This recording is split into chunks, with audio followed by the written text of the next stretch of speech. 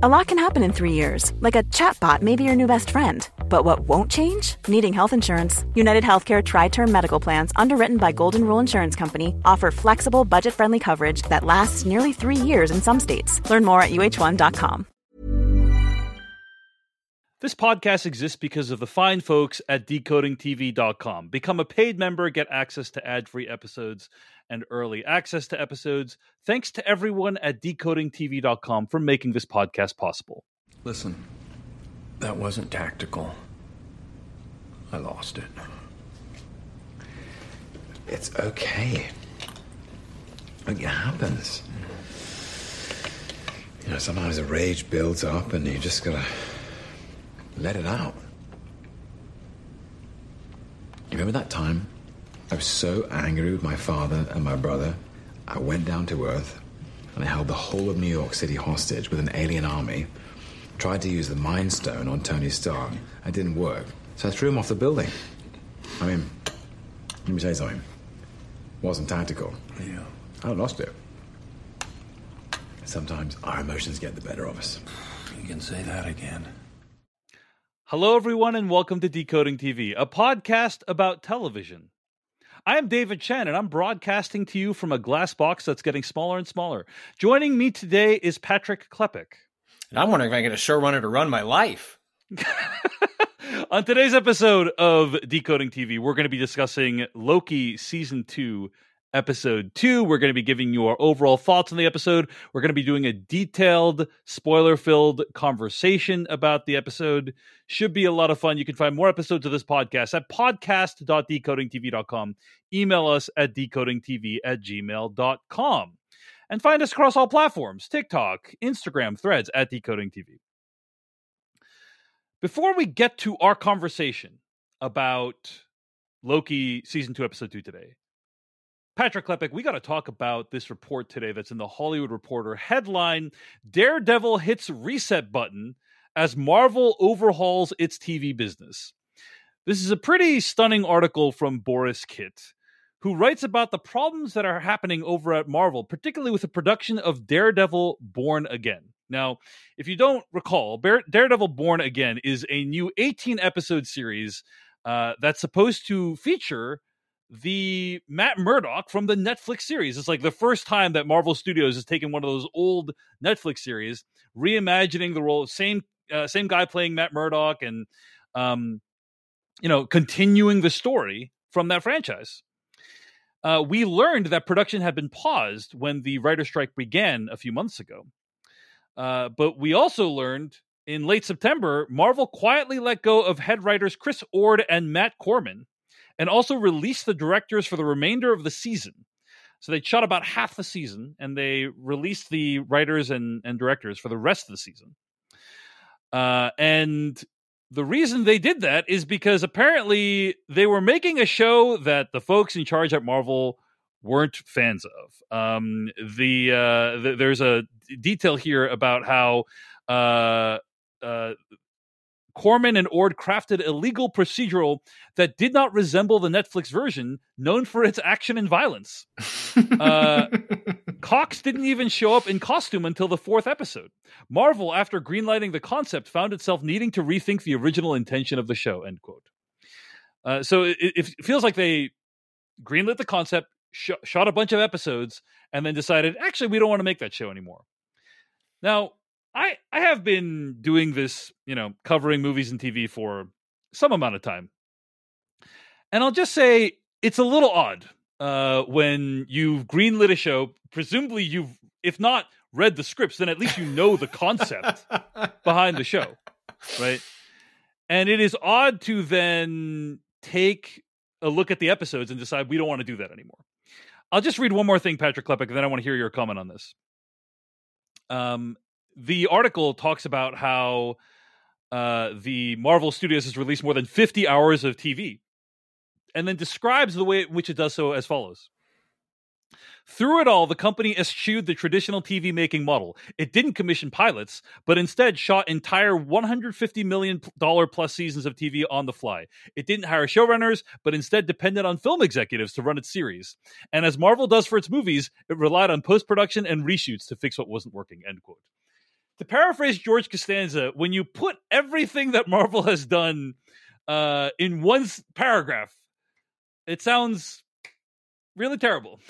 Like the way in which it's chosen to do it, right? Like it's like, oh wow, no wonder why there's been problems. And in my opinion, there have been less or fewer successful Marvel series than there have been successful Marvel series. Patrick Klepek, what was your reaction to reading this report? Yeah, troubling, but also if you're like me and like rooting for the MCU to find its footing again on all fronts and thought that TV could be an interesting avenue to tell stories that didn't fit the bigger picture format or needed more of that character work, needed more of that time, needed more of that breathing room. Like, sure, 3 years later, stumbling into the way that TV has been done successfully for decades seems sort of goofy, but if I want these shows to work, if I want these stories to work, I'd rather that happen. Well, not sooner rather than later, because it's definitely the later part. We're definitely in the later part, especially for an interconnected universe in which like pulling out individual pieces has lots of consequences as a result.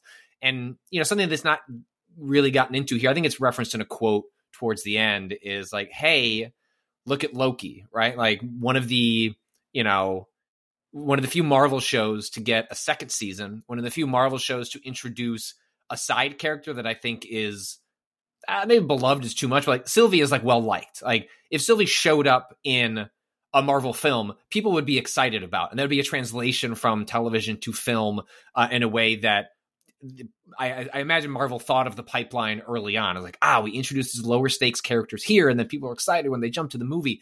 And we just haven't seen that. We're going to see it happen with this Marvel, right? In the Marvels, but with that pipeline, that creative pipeline of lower stakes in the TV shows so they can appear in these big budget productions, like between COVID and Chadwick Boseman, I mean, like so many things have happened to, I think, make this problem an already difficult problem, then made even more difficult by really shoddy mismanagement and creative processes by Marvel's television division or chief creatives. Like it just seems like they made something that, man, that's going to be tough to do. What if we made it even harder? And that was the choice that they made. I do pause a little bit on the notion, like, look, I think She-Hulk was broadly a success, and I don't think I'm glad that Marvel looks at that as a show that had a creative force from start to finish. I think that is also true of WandaVision and Loki. Like those had the closest things those shows had to showrunners. But I don't think you can necessarily go, Marvel, are you treating whole shows as one continuous item as opposed to shooting a pilot? I mean, that's what streaming broadly does. Like, you can correct me if I'm wrong, but my impression of most streaming shows that aren't like HBO, that seems to still kind of stick by a shoot a pilot, see if that works, like greenlight a series. More often than not, like Netflix and their ilk are just greenlighting a series and putting it into production. And a huge part of the, oh man, why do so many shows keep getting canceled, especially on Netflix, is because they treat a season as a pilot. And if that pilot doesn't take off, then you don't get another season. And so I think that is Marvel following in those footsteps is not necessarily a Marvel issue as much as it's a streaming production culture issue. But you add that up with the 6, 7, 8 other issues that Marvel created for itself in running its television unit. And I think you end up in the place where we're at here, where they are essentially creatively rebooting a show that is halfway through production. And those aren't the stories you want to hear if you're excited for Daredevil to, reappear on the screen. Yeah, so much to respond to there, Patrick Klepek. First of all, what you're alluding to about them showing up late to the party is the fact that they now in the future plan to have showrunners and a show Bible and things that you would typically have on series like the ones that they're making. There was a quote that said, TV is a writer-driven medium. Marvel is a Marvel-driven medium, end quote. Yeah. And that's been a cause of a lot of problems. But so hopefully they do have showrunners, and that will make these shows feel more cohesive. Second thing is the idea that She-Hulk was successful or that it had the same creative voice beginning to end. I would say there's some, as with pretty much all Marvel shows, there are some good episodes in She-Hulk. There are some good moments. But even this article identifies the fact that the person who kind of pitched the idea, Jessica Gao, who developed and wrote She-Hulk, was sidelined once director Kat Coiro came on board. Then Gao was brought back to oversee post-production, but that was like relatively rare. But like, what does sidelined mean? It's unclear, but it wouldn't, having seen the results of She-Hulk, it doesn't surprise me that like there were multiple creative competing voices in that show. And as for greenlighting a whole series at once, I think that's fairly accurate. The difference I would say with Marvel shows is like the stakes are really high. They're spending over $100 million per show. And they're not making that many episodes. I think Loki season 2 cost over $100 million. There's only 6 episodes, right? And so I think they're spending more per episode. They're obviously tying in with these huge, hopefully $1 billion grossing movies. And so, you know, playing fast and loose with like a quick series with like where Paul Rudd plays 2 people, like that's, you know, that feels like more okay than we're spending $100+ million on, you know, a big tie into this tentpole film from this fall. You know what I'm saying? I've just realized Paul Rudd's also in Ant-Man, so like that might be confusing what I just said. But he was also in that show. I eventually put it together. I was like, right, he was in that show that I meant to watch where he played multiple versions of himself and never got around to, like many things on Netflix. Yeah. But yes, Living with Yourself. Living with Yourself is the name of the show he was in. But anyway, that was a very like small, like intimate movie where, you know, it's mostly shot in a few locations, and it's like, okay, like if you want to fly by the seat of your pants for that, like that's fine, you know. But if you're spending $140 million, or in the case of Secret Invasion, $220 million. There's some fun details in that show in that article about that show. Yeah, Secret Invasion, really... how that was, you know, the original creator was, or actually, no. The thing with that show, Kyle Bradstreet was working on scripts for Secret Invasion for a year when he was fired after Marvel decided on a different direction. Kyle Bradstreet was the writer and executive producer on Mr. Robot. And again, a show, Secret Invasion, that shows a lot of evidence of tampering. And as we will discuss today, I would argue Loki season 2 also does. You know, like I think that there is not evidence of a clear vision and story in most Marvel TV shows, and I would lump Loki season 2 in with that as well so far. But anyway, it's a fairly damning article. But as you said, Patrick Klepek, there is a glimmer of hope at the end of this, which is like, hey, maybe they've learned from the fact that they've wasted what appears to be at least $500 million on shows that aren't very good. And would love to live a life in which I can have a $500 million oopsie and be like, well, we've learned some lessons, and here's what we're doing going forward. Indeed. Well, anyway, that article is at The Hollywood Reporter by Boris Kitt. It's entitled "Daredevil Hits Reset Button as Marvel Overhauls Its TV Business." Check it out. All right, Patrick Klepek, let's get into our conversation about Loki Season 2, Episode 2 today. I want to read an email from Harsha, who writes from Washington, D.C., to decodingtv@gmail.com. Harsha writes in, quote, "Really enjoyed the Loki recap episode. I've been really anticipating the show, and after the travesty that was Secret Invasion, I'm happy the premiere was so strong. Based on the marketing for this season, it seems the show is leaning more into the Doctor Who type sci-fi adventures, which is what I initially thought Season 1 was going to be like. What do you think of this potential avenue?" End quote. Patrick Klepek, I would love if Loki season 1 or 2 was like, hey, we're going on a time adventure of the week. And it kind of has that structure a little bit. But at the end of the day, I think this show is and always has been heavily serialized. Like every episode kind of depends on the events of the previous episode. And there is like one, for good or ill, one continuous story that they're trying to tell. But yeah, curious what your expectations were in terms of the Doctor Who-like adventure of the week, and whether you feel season 2 is living up to that, Patrick Klepek.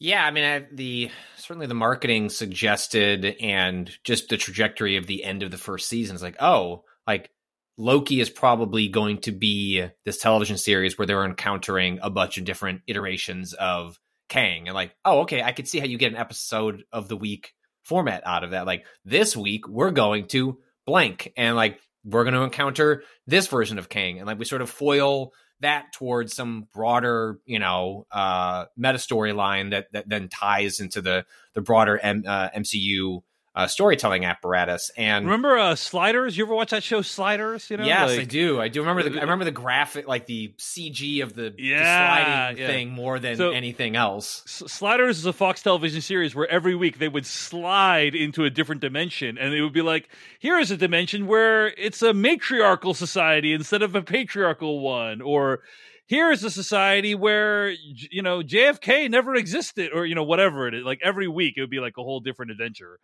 And there was a potential for Loki to be something like that, right? So, yeah, and I think that's probably something we'll get into when we start unpacking episode 2, which starts to introduce some potentially wobbly elements to where like the broader story of this season is going, because I think it's going to be less of that fanciful like let's take these charming characters who bounce off one another and send them to interesting locations and just see what sort of hijinks they get up to. And it's gonna be less of that. I don't think we're necessarily getting the show that the person writing in was kind of hoping for. Right. Certainly, exactly. I think we're gonna get elements of that because much of the trailers is stuff we have not seen in the show yet. Like, the Jonathan Majors of it all, like, it has yet to sort of like rear its head into the show that we're watching. And so I don't know if I necessarily color that as a disappointment yet, because I want to give the show more of a chance to breathe. But I share the concerns that the show is not necessarily what it was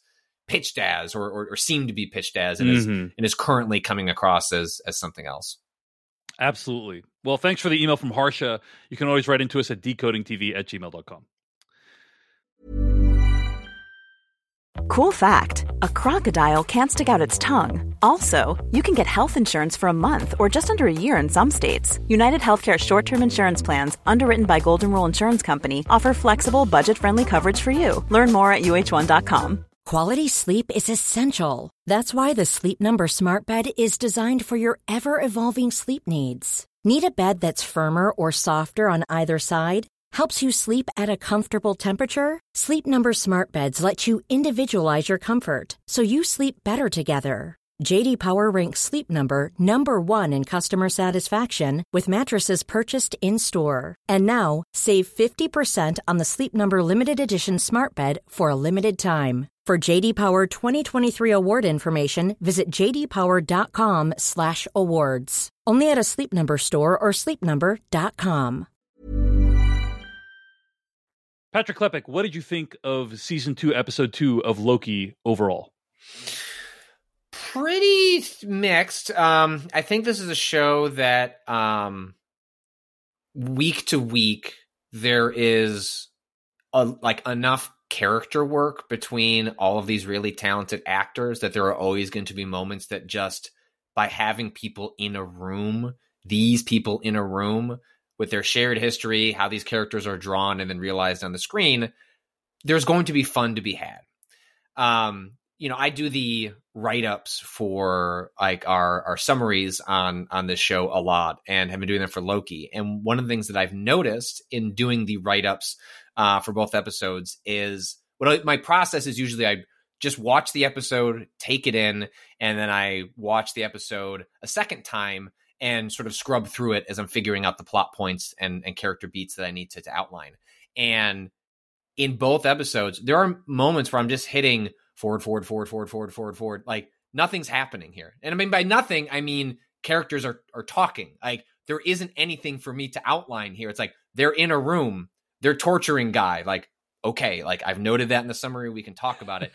And I think in the best of circumstances, that's like a really encouraging thing. Is like, hey, like it's not actually like character does X, character does Y, because when you get caught up so much in the plotting of it all, that can hide the fact that not much, like things are happening, but is anything happening? And so in many ways, I was encouraged, like discovering this was part of like my process. Like, oh, like this means there are 10, 12 minutes, like moments where it's just people bouncing off each other in a room. And this episode does have a lot of that. It has a lot of people bouncing off one another in a room, but it feels strained in getting to the stuff that I want to get to. Like I want more Loki. Like Loki and Sylvie were the heart of the first season, ended up being where the show was at its strongest. And it seems like the show is really straining to set up that conflict and tension between these two characters, the thing that I want to see explored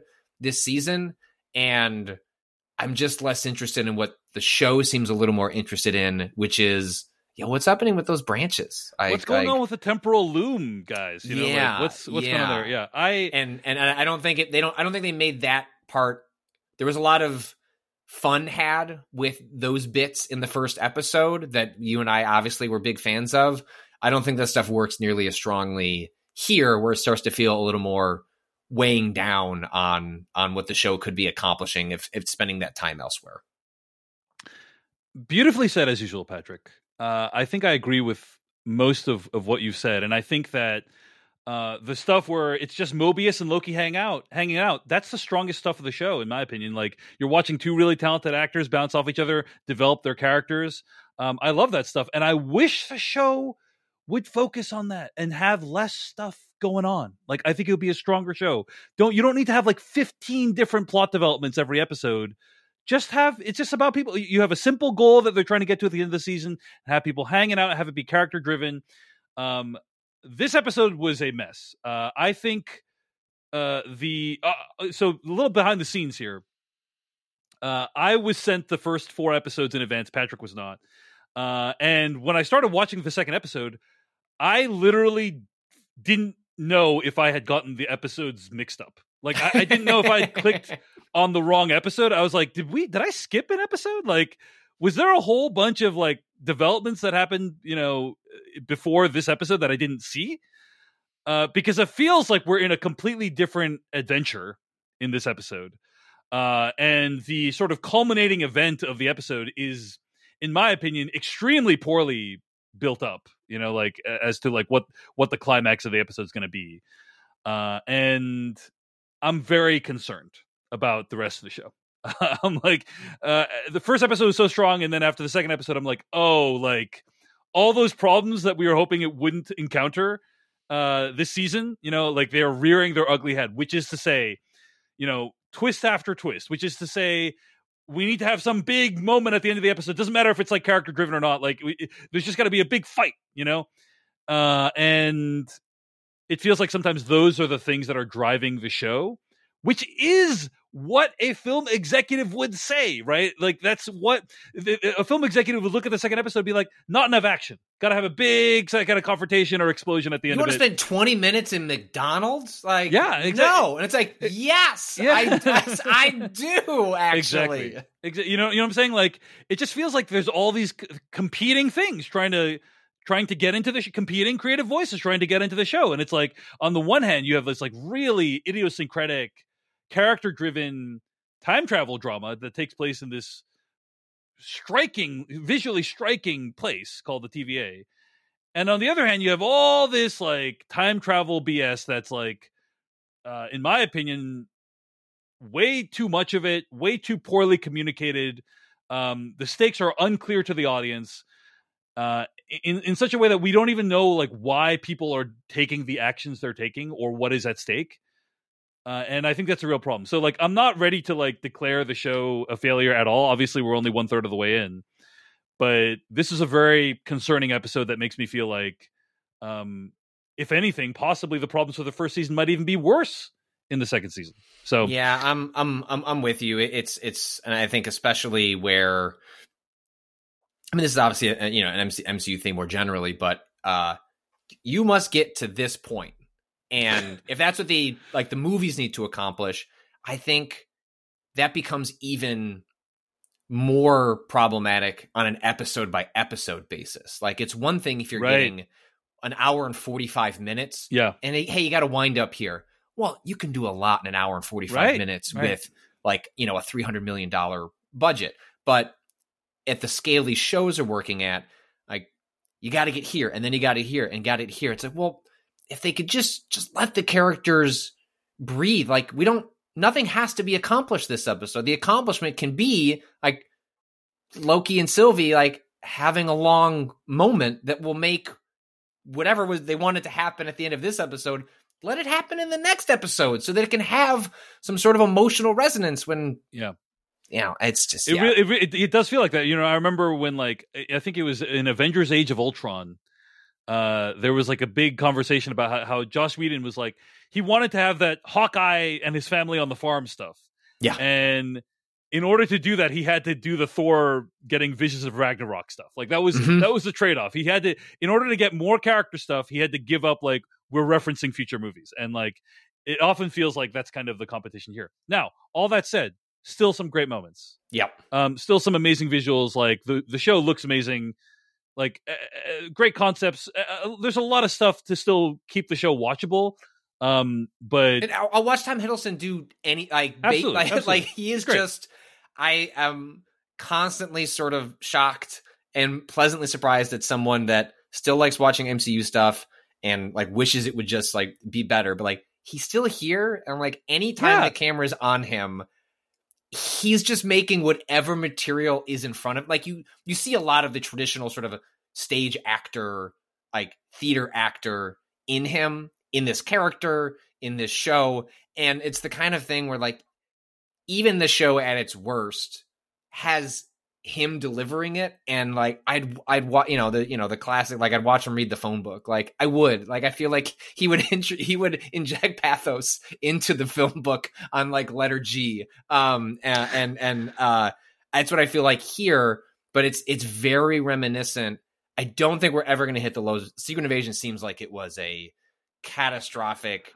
Bottom of the barrel sort of like creative commercial failure for Marvel. Maybe not commercial, but certainly creatively. But it has echoes of, do you know what you have here? Like you have Tom Hiddleston, an actor who, like Samuel Jackson, has decided this is fun. I'm happy to do this as long as you give me a role. Like, don't fuck it up. Like, it's like, you've got other actors like Chris Evans understandably being like, I've done my time. Not like it's a jail cell, but like I did this. Like I'm ready to do other things. These actors seem like they'll stick around as long as you give them material. At some point, that's going to dry. Like some point, that's not going to be the case. And as long as you're spending 100 million plus per season of the show, that helps. I'm sure. But they seem to actually care. Like, you know what I mean? Like, I know. Every time you read interviews with Hiddleston and Jackson, like they care about these characters and are also being paid handsomely. I'm sure that helps, but they do really seem to like love being in these worlds, want to explore these characters to some sort of nuance in the realm of the blockbuster. And I don't think Loki season 2, I'd be shocked if it hit the lows that Secret Invasion, but I'm worried that relative to my expectations, I wasn't really disappointed by Secret Invasion. I think it's possible for me to be disappointed by Loki season 2, and that's going to be a bummer if that's where we end up. Absolutely. All right, let's get into a recap of the episodes. We're going to spoil episode 2 of Loki season 2. Let's get into it. So Mobius and Loki head to 1977, London, in the sacred timeline. And by the way, that's very useful that they put that now, right? Like, so we know where we are. They're searching for Sylvie, but while there are no signs of Sylvie, they stumble into a movie premiere while chasing a ping from the tempad of X5, who's the character played by actor Raphael Casal from last episode. Basically kind of like a guard. And we last saw him scheming with General Dox, played by Kate Dickie, a member of the TVA's Judges Council. In London, the two discover X5 is living the life of a charismatic movie star, but when confronted by Loki and Mobius about Sylvie's whereabouts, a chase ensues between Mobius, B-15, Loki, and X5, with X5 arguing that taking him away will ruin his life here. Loki leverages his trickster magic on several occasions to finally capture X5. A pretty cool sequence. I was a little bit surprised by why we're in this status quo. Like, you know what I'm saying? Like, when we last left, they were kind of presenting their findings to the council, and now they're like chasing X5, and X5 is living his whole life. You know, I understand intellectually why it's happened, where X5 is like, I want to live my life. I had a good life going, and you ripped me out of it. And but that was all off screen. That all happened off screen. So I was like, did we miss an episode? I was genuinely confused. That said, pretty cool sequence with Loki chasing him and using his magic. What did you think, Patrick? What was your reaction to this opening?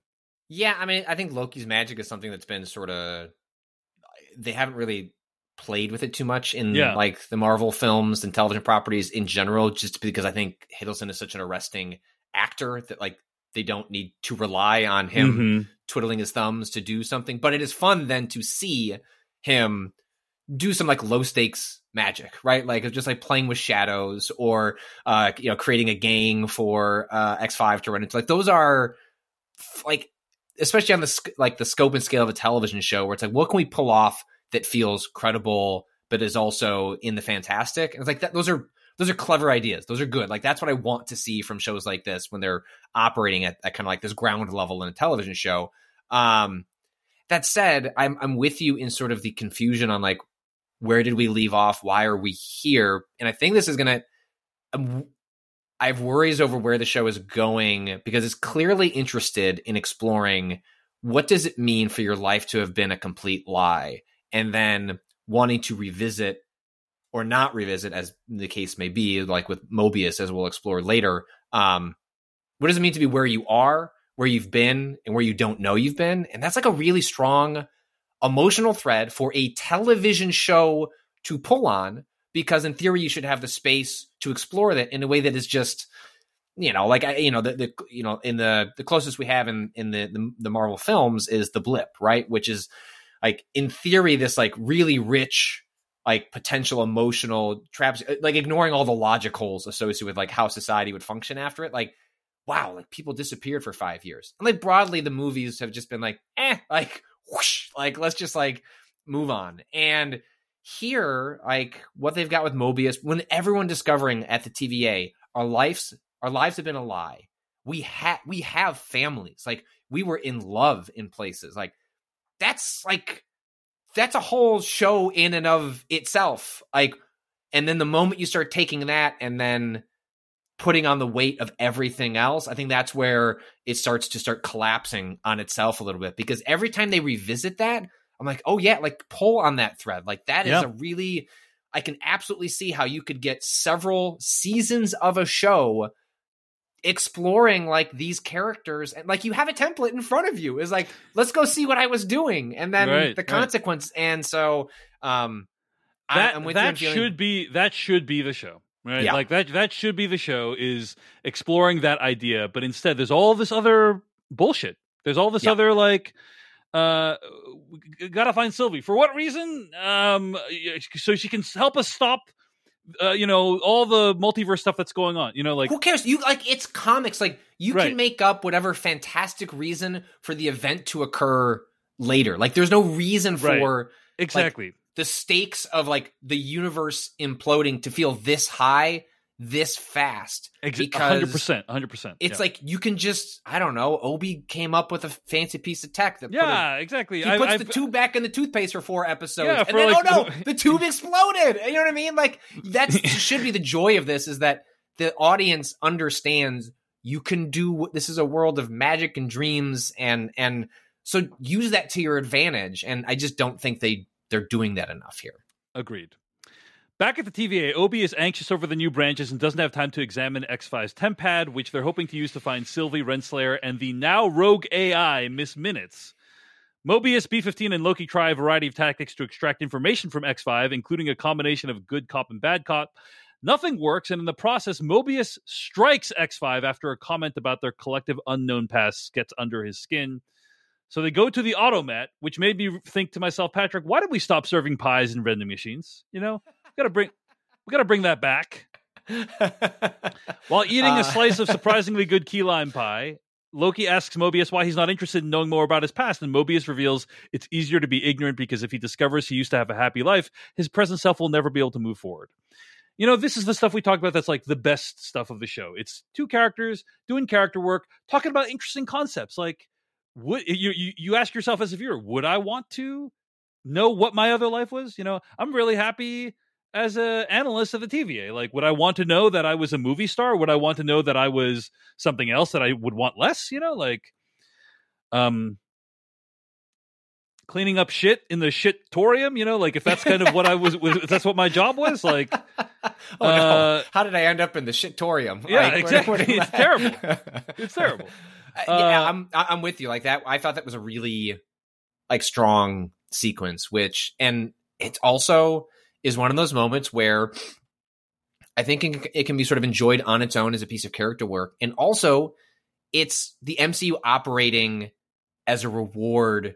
This is where your investment over the long term pays off and can like be leveraged by the show to give like the beat where he's talking about like the Battle of New York and talking about a moment from all that. Like is great. It can kind of just wash over you. Like it's not critical to the exchange, but if like me, you remember like being in the theater, like witnessing that sequence, like watching that film, like to have that reference in this sort of like offhanded, nonchalant way is a fun way to reward. I think is the best way to reward the long-term investment in this as a franchise, as opposed to, you know, constantly the problem with the Marvel stuff these days of feeling like these like pieces in a puzzle that have to be understood to understand the tapestry. This is just, it's referential.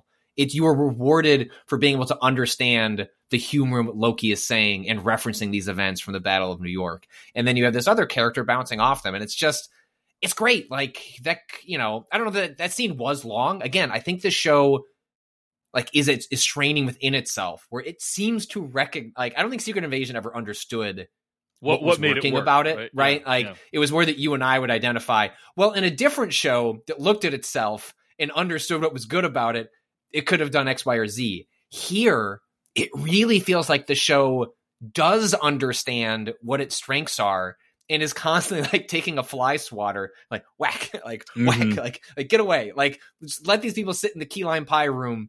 That, Right. And even that sequence where, you know, like Mobius claims to have been like following Loki, and it's like, no, like you were ahead of me. Like it's a funny, it's a good funny, hilarious. It's a really funny moment, and it's one where it's like, just sit with it, like do this. Why have we not done this with like B-15 at all? Like essentially B-15 has been relegated to the sidelines, like at one moment in a chase sequence, and like clearly she's also really stressed over this, right. like the emotional stakes of what it means to have all this change the TVA. And like, well, but there's no time for that. Like we can do it for Mobius and Loki. We can give them a moment, and X-15 gets a little bit of time here, but it's just, you know, it's not, some characters then suddenly just get to show up to whack somebody in the face, and that's too bad. Yeah. B-15 played by Wunmi Masaku, by the way, very talented actor. Yeah, great. But yeah, I kind of agree with you, Patrick. And if there's one takeaway from this, it's, hey, Disney, hire us. We obviously know what works. We know what works about your shows, and we can tell you. We hold the key to unlocking what works about your TV. I'm willing to spend $500 million to find the answers, David. I just think, you know, like if they can do it, why not us? You know, 100%, 100%. But yeah, I agree with a lot of what you said. And the other thing I would mention about this is, I always thought that Loki season 1 fast forwarded past like Loki's evil side to him becoming good way too quickly, and didn't really question that at all. And I like that season 2 is acknowledging that he did have a dark side. He did kill what appeared to be hundreds of people, and was a bad person, and that's still part of him. And I don't know that I don't trust that the show is going to really do anything interesting with that, but I do think that that's cool that it acknowledges that. And well, they kind of step up to the, like, there's a world where a show that had more time to sit with these wrinkles that you're talking about, and in the sequence where they're torturing, like, actually Loki does go too far, right? Like slips like back into like this person that they kind of fast forwarded to to the MCU status quo, the Loki that we fell in love with over the course of a bunch of movies, because that's what the show kind of wanted to fast forward to, is just, yeah, I know he's dead, but like, here's another one, and we'll just continue where we left off.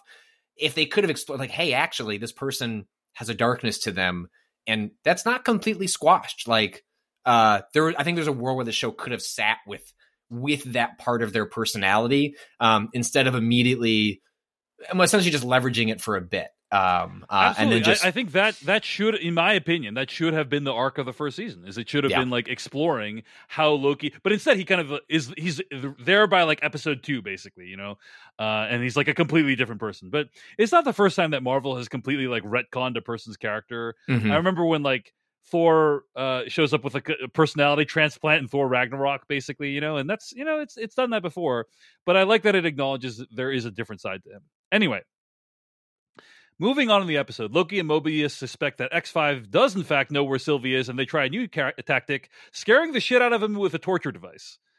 By the way, I really like the idea behind the torture device and how it leverages the visual language of the show, and I don't like seeing people get tortured. I don't think torture works in real life, and I don't like seeing effective depictions of it.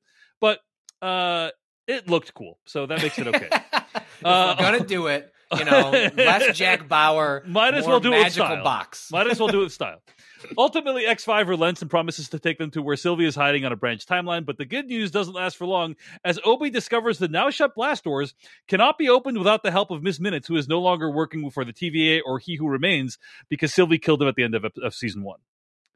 I just want to pause for a moment and just say, this is what I'm talking. That last point is like what we're talking about. Like, that's one crisis, and then by the way, there's a whole separate crisis that unfolds on top of that one at the end of the episode. That's like kind of pulling our attention away from a lot of the character work that's going on here. Yeah, why can't just. But you only need one crisis at a time. Like you don't need more than one crisis. When it's like episode 1 stumbles into this incredible dynamic, like we got a problem. Let's go visit Obi, and like put those 3 people in a room. Magic is going to happen. Like absolutely, it's just people sitting across from one another, bantering. And episode 2 has a moment similar, right? They go there with the tempad, and it's shorter, but like it's still like really funny and effective. And it's like you have found a reoccurring bit that every time you come back to this, I'm excited to see what happens. Right. And instead, it's shortened to like just a brief exchange in the second episode, and off to like give these side characters who are all strong on their own, exposition and like story blocks to do. There's a whole other. We'll get to it. So anyway, back in Oklahoma, Loki, Mobius, and X5 discover Sylvie with a new life, working at McDonald's. She's not happy to see Loki and seems content with having started this new, much quieter life of anonymity. Quizzed by Loki on why he saw her in a future version of the TVA, Sylvie rejects the notion that her future is already written and shows no interest in helping Loki or the TVA. And Loki explains the stakes to her by saying, hey, if you don't help us, the multiverse war is going to start and everything's going to be destroyed, including this McDonald's, right? That's the stakes, is like the destruction of everything and everyone you know. How and why? Unclear. Like the mechanisms and specific path by which that will happen. It's not an effective pitch, and of course Sylvie rejects it. I do want to say this is one of the deepest product placement tie-ins I have ever seen in a TV show, Patrick Klepek. I don't know. A few months ago, I started getting these McDonald's bags from McDonald's. Mm-hmm. Because big fan of McDonald's. They're actually a former sponsor of Decoding TV. And they started handing me their orders in a bag that had written on it the following: the McDonald's bag, as featured in, and then they listed a bunch of movies and TV shows. Did you see this bag? I did not. I do remember, my kids get, Happy Meals, I don't know, like once or twice a month when we're traveling somewhere. And at one point we did get Loki toys. And I was like, this show is not out. Like, why do we have Loki? I want to say my kid got like a Sylvie toy. And I was like, why my kid is not watching Loki. Maybe it was because of the show was delayed, I believe. So maybe it was originally supposed to be. They also did Miss Marvel or the Marvels a long time ago. Is like I think the production timeline for McDonald's to set those things up is like, hey, I'm sorry, like we've slotted this for that. And it's like I got like a Miss Marvel or the Marvels thing, and my kid's like, who is this character? I'm like, don't worry about it. You just give it to Dad. It was a really strong tie-in. It was a cool McDonald's bag. I was like, I kind of want to keep this bag. It's kind of cool because it lists like a bunch of, for lack of a better word, random movies and TV shows from like all across the artistic spectrum. So, Space Jam, the Wong Kar-wai film Fallen Angels, the You Be Illin music video by Run DMC, the U.S. sitcom The Office, Coming to America, the episode of Seinfeld entitled The Boyfriend, and so on. Like just a bunch of like, wow, like the McDonald's bag has been in a lot of things. And then at the end, the Fast and Furious Tokyo Drift, and then Loki season 2.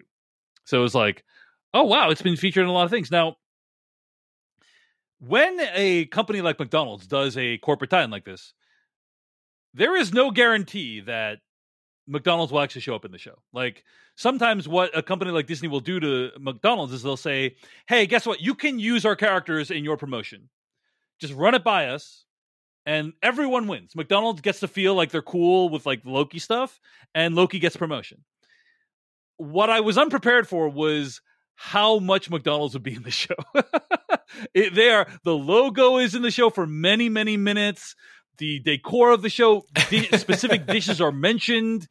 It is a really, really deep integration that at times is actually distracting. What did you think? Am I overreacting, Patrick Levin? I guess it didn't bother me. Like, it just sort of that versus just generic fast food restaurant. I don't like. I guess it could have been a diner, Patrick. I mean, it's not like they're so I guess I'm just so like immune to it these days. Like, I just like so many. You know, there's a lot of shows I love on like Apple TV Plus, and it's like I cannot watch those shows without. Boy, you got to show me iMessage. You know what I mean? Like, I'm just at this point, corporate integration is used to subsidize the expensive costs of like so many television shows that, like, hey, this is in like rural 70s or 80s, like early 80s, right? Is the branch timeline that we're in here with Sylvie is like, sure, yeah, there'd be a McDonald's. Like, I guess it just didn't rise to the level. It's just odd. It's just odd in a show that like generally doesn't have any recognizable brands at all. Like, no, I mean, that's one of the features of the show is like it's this weird place that's beyond Earth and beyond time, and where the Infinity Stones are what's useless. The fast food restaurant inside the TVA? I'd rather see their interpretation of a fast food restaurant than it's weird. It's a little weird, but whatever. It's not like it ruined the episode for me or anything. It's just but it is like it's just weird. It's really prominent in 2 episodes. I mean, one in a like post credits, but then. Like a significant 1/3 chunk of the second episode is like. I think where I lost it was the final scene when Sylvie is like lying down on the car trunk or like on the hood of a car, and then like you clearly see like McDonald's in big glowing letters behind her. I was just like, what? Okay, I guess they must have. 30 million of the $140 million budget for Loki season 2 was provided by McDonald's. I would love to know, because it's written down somewhere, right? Yeah, like, absolutely. Like lawyers had to hash out what does it mean for, like, how long, which shot. Like, that's the kind of stuff that you could be in a room for anything. I would just want to sit in the meetings that are negotiating how McDonald's is depicted for how long and stuff like that. Where. Again, it's small stakes. The show has bigger issues that I think are going to be completely separate from like what we're talking about now. But again, it's just like another thing that the show has to take into consideration in a show that has 100 things it has to take into consideration. I don't think if it was generic fast food restaurant, the show still has a billion things going on. But I think it just goes to show, like you were underscoring earlier, the stakes at which these shows operate in terms of expense, importance to like the broader narrative. That does this show have to have McDonald's because the show doesn't work like budgetarily unless it's present? And the moment that's true, what are we doing? like why? You know what I mean? Like, why not just make a lower stake show that didn't require that, and then you could not have to make that a consideration. I'm sure it's more complicated than that, but I think it is a part of these questions that we're asking. Any thoughts on the Sylvie and Loki reunion? I mean, again, I think these two actors have great chemistry with each other, but I think most of their meeting is just speeding through exposition. I actually wrote it down. Loki says, "I've been pulled through time between the past and the present. I was in the future and I saw you. The TVA is in danger, and you were there. I need to know why." That's what Loki says. And so they're just spouting off exposition that's, like, in my opinion, barely comprehensible. And she's saying, I wasn't there. I don't give a shit about what you're doing. You know, like, they have good chemistry, but most of their interaction is just exposition to try to explain why they're doing what they're doing in the show. And the most important shot probably in this episode, in a show like an episode that we structure a little bit differently, is like the long shot holding on their faces when they walk into that was nice. McDonald's, in which you have these two great actors that can communicate so much through just like not saying anything and just looking sad and longing. And there's so much communicated there. And it's a moment where it's like, to contrast what exactly you're talking about, in which so much more is said with these two actors on a long zoom in shot, like looking at one another as beautiful synthesizers play in the background that I delight in every time. And then immediately it's like, right. But they need to like start zipping and zapping at one another about we gotta get them off to the next thing before and we. It's just like, like I'm Sylvie, like we're Sylvie, like who fucking cares, man? Like much like I was saying, like the future is not written. Yeah, you can do whatever you want with this gobbledygook. You can just do whatever, and instead the show's like, but we got to have this, like, you know, a moment that could have been an episode in and of itself, but it's got to be 10 minutes at the end of this one. Yeah, indeed. And I have to say, it's a little bit confusing too, in my opinion, because he's basically saying, I wrote down some quotes from, because I have to like take notes to try to figure out what is actually going on in the show, which is not a good sign in my opinion. But you know, hey, this podcast spawned from Decoding Westworld, and that was the whole premise. But if what He Who Remains is true, then the TVA is the only defense. That's something that Loki says. Like, if what He Who Remains is true, the TVA is the only defense between, like, you know, from all the multiverses getting destroyed. That's what he says, right? So then we need to try to prevent the multiverses from getting destroyed and encourage what the TVA is doing, potentially. Could we just go call Doctor Strange in a different movie? Seems like he understands what's going on. You know what I mean? Like, Indeed. I feel like we got other guys with powers that can handle some of this. Inside the McDonald's, Mobius can't shake the feeling that X5 is hiding something more, and Sylvie is able to reveal the truth. The rogue TVA judge, General Dox, raided the armory in the previous episode not to track down Sylvie, but to use bombs to destroy all the branches outside of the sacred timeline. The trio tracks down where the bombs are being placed and set off, and eventually put an end to it, but not before billions of people are killed and countless branch timelines are snuffed out. The episode concludes with Sylvie returning to the TVA to condemn them as useless before she retreats to her preferred branched timeline, which was saved, at least for the moment. Now, again, in terms of the action sequence itself, pretty solid stuff. I believe this location is a very iconic location in the UK. It's called Number 3 Covered Slip. I recognize it because it is one of the filming locations in the Alfonso Cuarón movie Children of Men. Oh. And it's a very striking structure, right? Where like that final fight takes place. But I think that this whole sequence reveals one of the big problems of the show, which is if this was going to be the culminating event of the episode, you need to set it up a little bit more. You need to be like, hey, this episode, we need to stop General Dox from doing blank. But instead, it's like they prefer not to do that. They prefer to be like, aha, like, surprise, like, look at this evil stuff that they're doing, and now you need to stop. And it's like, so we have like literally less than 3 minutes maybe to even grasp what is even happening. And then we're already at the action scene to stop it. And then it stopped within 3 minutes. And it's like, oh, okay, like, I don't even know what I was supposed to feel about that, you know?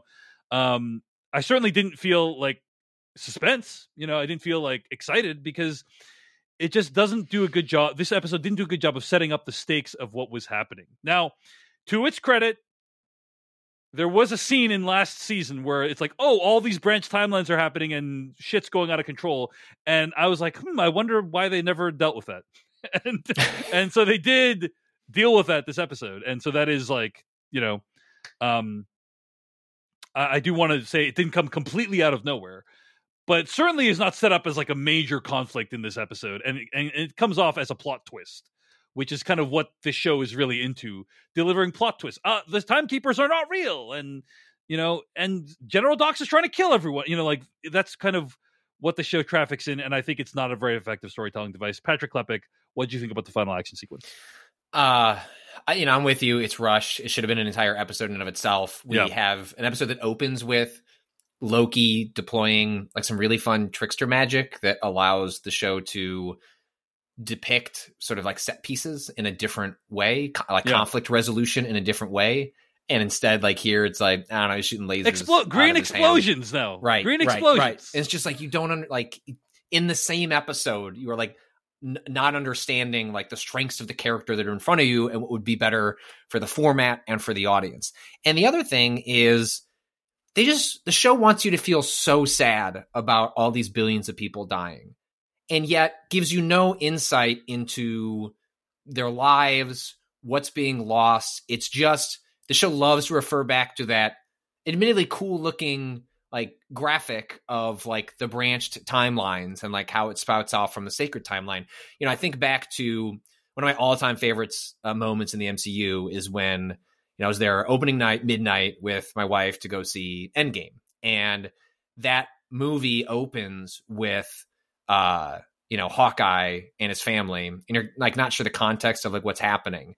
And I remember, a couple moments into that, my wife gasped and she's like, "Oh fuck, like this is the head of the blip. Like we're going to watch him lose his family." And it's just like really powerful, like excellent moment. Like loved that opening to Endgame. And I outlined that moment to wonder in a different show. It's like, if you want me to care about these branch timelines, you need me to care about these branch timelines. It's easy to imagine this, like the second episode giving more breathing room to Sylvie and these characters, like have some more banter in the subsidized McDonald's. And then like, what if like, the next episode is like set in some of these branches? Like, what are we losing? Like, who is here? Like, what is being lost? Like, give me emotional stakes so that when the entire TVA is sitting around like moping over itself of how they just like fucked up and like lost all these countless lives. Like, but what do I care? Like, I don't know who these people are. Like, I have no, like, are they actually living lives? Like, what is the state of these different worlds? And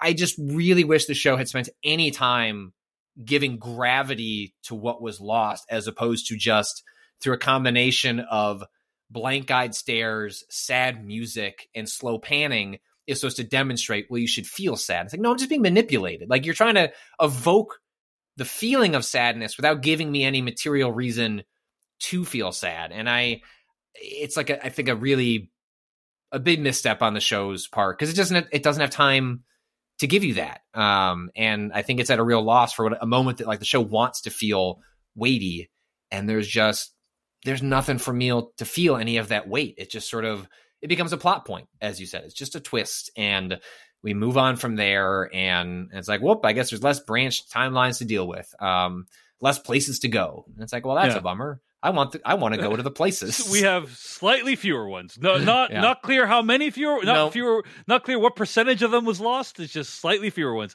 1000% agree with everything you just said, and it really like it kind of shook my faith in the show that they're like, oh, you expect me to feel something here? Like I was like, oh, you've really done nothing to me, and my standards are way lower than even yours. I gotta say. Like I'm like, you don't even need to put in that work. Like, just literally, I remember, you remember in Star Wars: The Force Awakens, they demonstrate Starkiller Base. Yeah, which is, for those who don't know, who haven't seen The Force Awakens, it's a massive. It's like even more powerful than the Death Star, because they can kill like 3 planets at once or whatever the hell, right?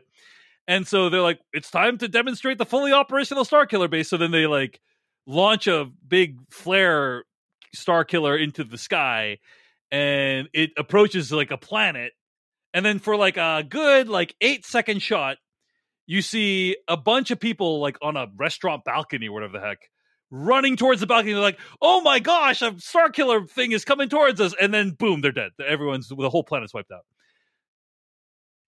And that's all I'm asking for. Just give us like a 5-second shot of like 3 separate timeline, a father putting his child to sleep, and then like, oh, like they're, pruned, like wiped out from, something. Give me something to work with, please. Okay. Yes. But like they give you nothing. They give you nothing to work with. And it's shocking. I have to say, it's shocking. They should have spent the money on that instead of big fight at the end, But how many more McDonald's have we got to put in? Where did the McDonald's money go is my question. So anyway, so yeah, a disappointing second episode, and really does not give me faith that this show is going to know how to balance its disparate elements. No. But, hey, I've heard good things about the first 4 episodes as a whole, Patrick, which I still have not seen yet.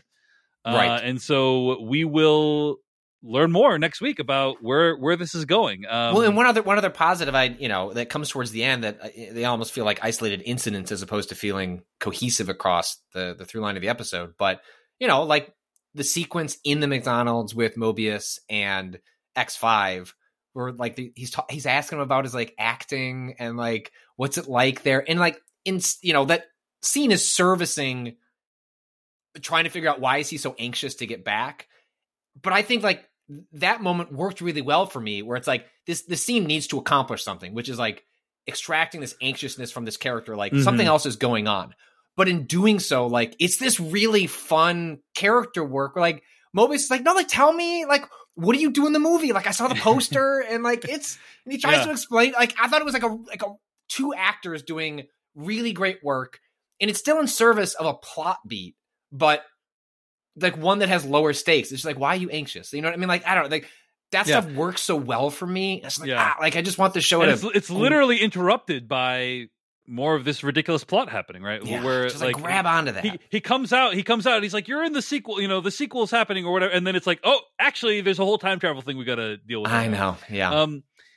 I also really liked that Rafael Casal. They're like, "Hey, why don't you want to be around Sylvie?" And he's like, "Hey, I don't want to be around the basically serial killer who like murdered like 500 or 50 of my coworkers." You know, she was like a Jason Voorhees to the TVA for a long time. Absolutely. So I like, again, I like whenever the show like acknowledges stuff like that that's going on. So anyway, well, I think that's going to bring us into this week's episode of the podcast. Let us know what you think. Are we being too unfair? decodingtv@gmail.com is where you can let us know.